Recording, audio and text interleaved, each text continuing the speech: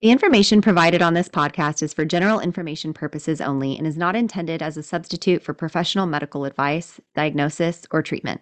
Always seek the advice of your qualified health provider with any questions you may have. Never disregard professional medical advice or delay in seeking it because of something you have heard on this podcast. Reliance on any information provided here is solely at your own risk.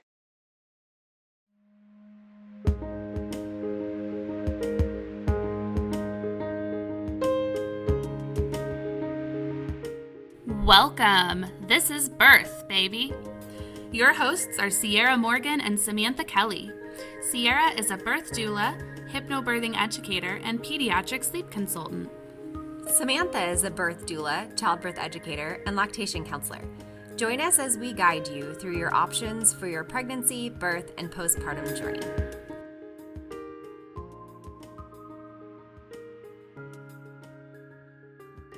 Today, we are talking in this bonus episode about inductions around the holidays and how to be mindful of falling into an unnecessary induction. So, Samantha, do inductions really rise before the holidays?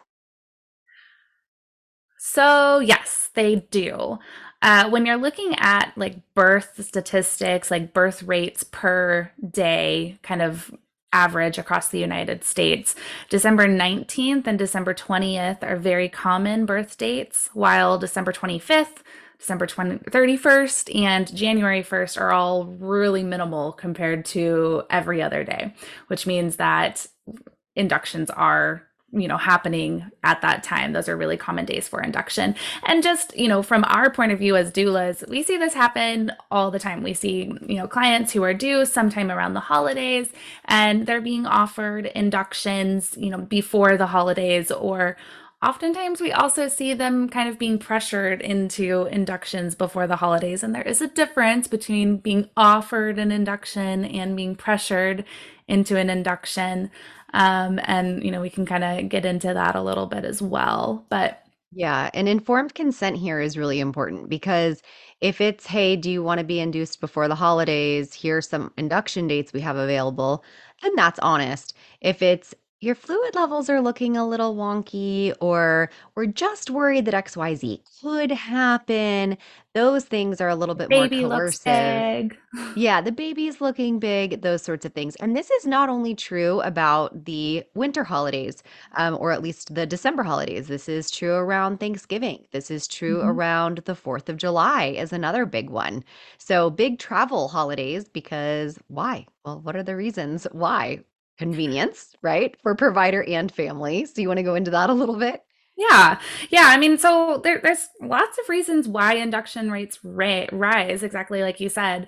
And the first is for convenience for the family. Not everyone wants to be 40 or 41 weeks pregnant on Christmas and having to, think through all of those logistics, especially if you do have other children at home. If this isn't your first pregnancy or if you have family coming in, sometimes that idea is just more stressful than just choosing to be induced. And, that's totally fine. The second reason is staffing around the holidays. There are less staff available in hospitals because people are on vacation or they're celebrating with their own families, and so non-emergent inductions are not really being offered during that week of Christmas and New Year's, as well as Thanksgiving week. And I call it the skeleton crew. It's like yeah, only the skeleton crew is hanging around on those big holidays. And you're being really nice and saying for convenience for them.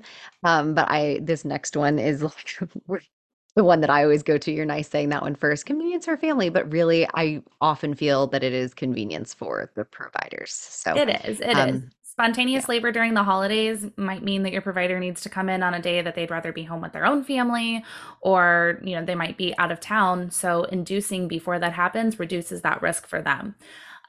So what does this mean for us? What can we do to kind of navigate these things during the holidays? Yeah, so if you're due around the holidays, you definitely need to be prepared that this conversation is probably going to come up. That's why we have this timing of this podcast being released around this time, because we do see this every year around this time. We start getting questions about this. And if your provider is pushing it, you should really take the time to think through what your preferences are beforehand. You can also start talking to them about it months in advance so that you're not sideswiped or blindsided by it when it's 36 weeks and your due date is, even if it's like December 21st, just because your due date is before that, anywhere between 37 and 42 weeks of gestation is normal, completely normal. So, 37 weeks in one day is just as normal as 41 in six, although people would argue, and I don't care if they're arguing. So it is, that is a normal range of gestation. So if your provider, is going out of town the 22nd or is just on call on Christmas and lives close by to the hospital and wants to be able to be home because the majority of their patients have already gone into labor and they're just on call and can run over to the hospital if somebody goes into labor, then they want to get as many of those out of the way as they can. Mhm. And this is an important thing to talk about because they're probably going to want to induce you beforehand, or at least by the 22nd, Mhm. so that they're not having a Christmas baby with you. This can also be true for neat birthdays. So I was just talking to someone that said that their provider said that they had 7 babies on 777.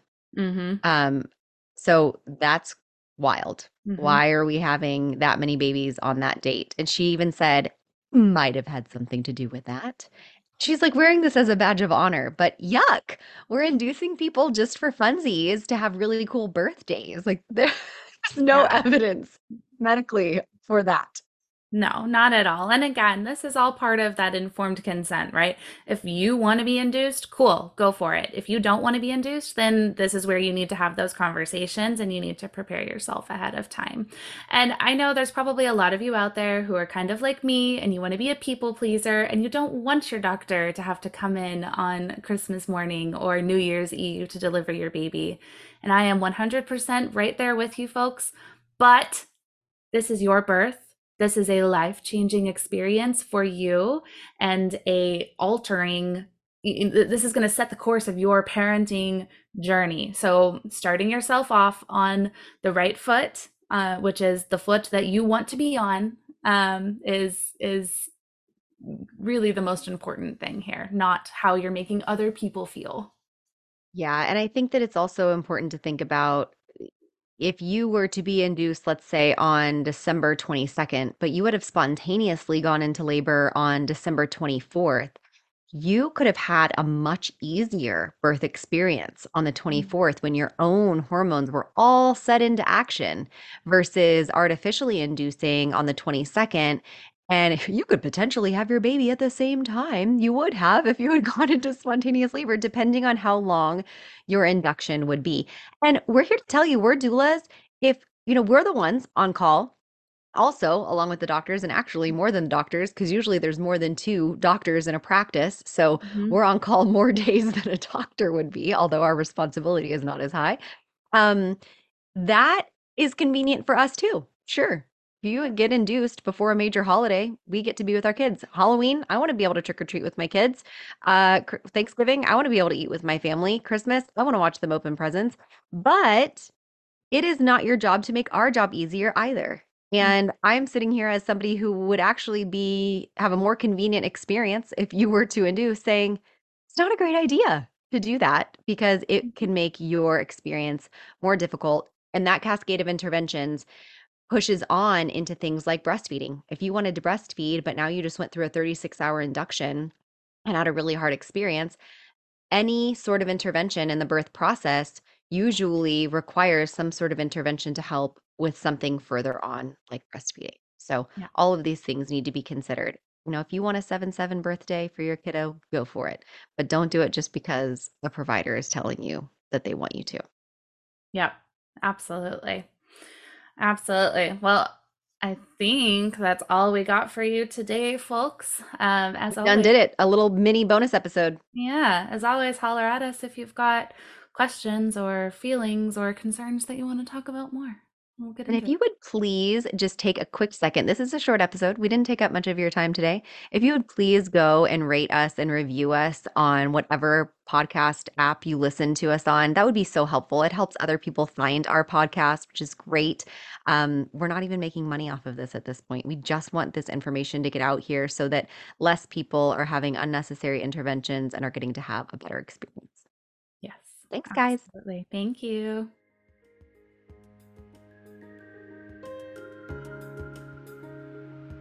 Thank you for joining us on Birth, baby. Thanks again to Longing for Orpheus for our music. You can look him up on Spotify. Remember to leave a review, share, and follow wherever you get your podcasts. See you next week.